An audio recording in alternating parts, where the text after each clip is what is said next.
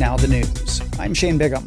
Chinese President Xi Jinping has stressed promoting a new round of large-scale equipment renewal and trade-in of consumer goods. He also called for lowering logistics costs at a meeting of the Central Commission for Financial and Economic Affairs.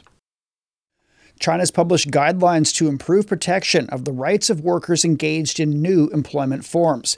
Workers involved in the platform economy, such as delivery, transport, and home services, will start to enjoy minimum wage protection. China has 84 million workers engaged in new employment forms. The government previously released several documents to protect their rights and interests.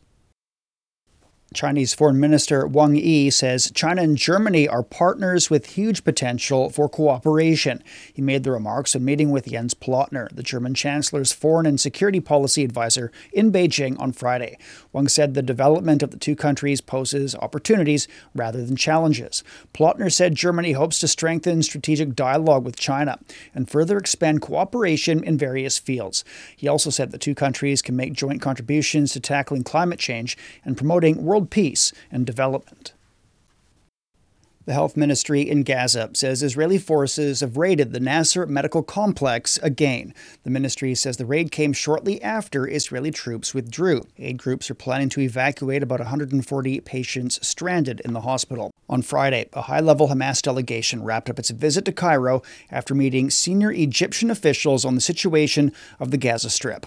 Meanwhile, Israeli media say their government will join truce and hostage negotiations in Paris this weekend with the U.S., Qatar, and Egypt. Sarah Coates has more from Tel Aviv. We do know that the Mossad chief, David Barnea, the CIA boss, Bill Burns, also the Qatari Prime Minister, and Egypt's spy chief, they will be leading off these talks in Paris. And really, this is coming at an extremely sensitive time. We do know, of course, that the U.S. Mideast envoy Brett McGurk, he is still here in the region. Indications show that Israel and Hamas are willing to negotiate over an interim deal that could exchange 35 sick and elderly hostages with unknown number of Palestinian prisoners released in return. Thousands of young doctors in South Korea continue their strike against plans to increase the number of medical school admissions. Hospitals are trying to cope by extending working hours and have turned to telephone consultations. The walkout by almost two-thirds of the country's trainee doctors has forced hospitals to turn away patients and cancel procedures. Su Min-yu reports from Seoul. Because of this large-scale exodus of trainee doctors, concerns over the medical system disruptions are mounting.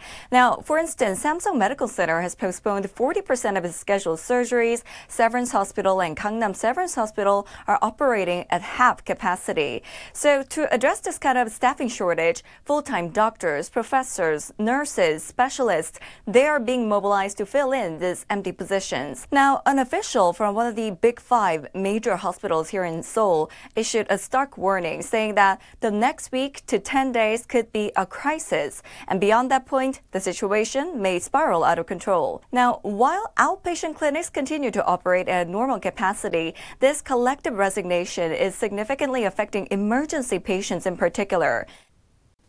China's begun construction on the second phase of the Zhangzhou nuclear power project. It uses China's third-generation Hualong One reactors. The project in Fujian province will have 6 nuclear power units when it's finished. Germany's Voith Group has signed an agreement with China's Weifu Group to develop high-pressure hydrogen storage systems. The result of the project will apply in fields such as transportation and power. The two companies will establish joint ventures in Germany and the city of Wuxi to cover the European, U.S., and Asian business markets.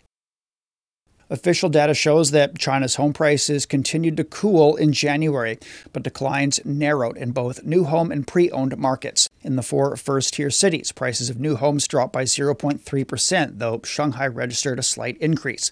Second-tier and third-tier cities witnessed a 0.4% drop compared with the previous month.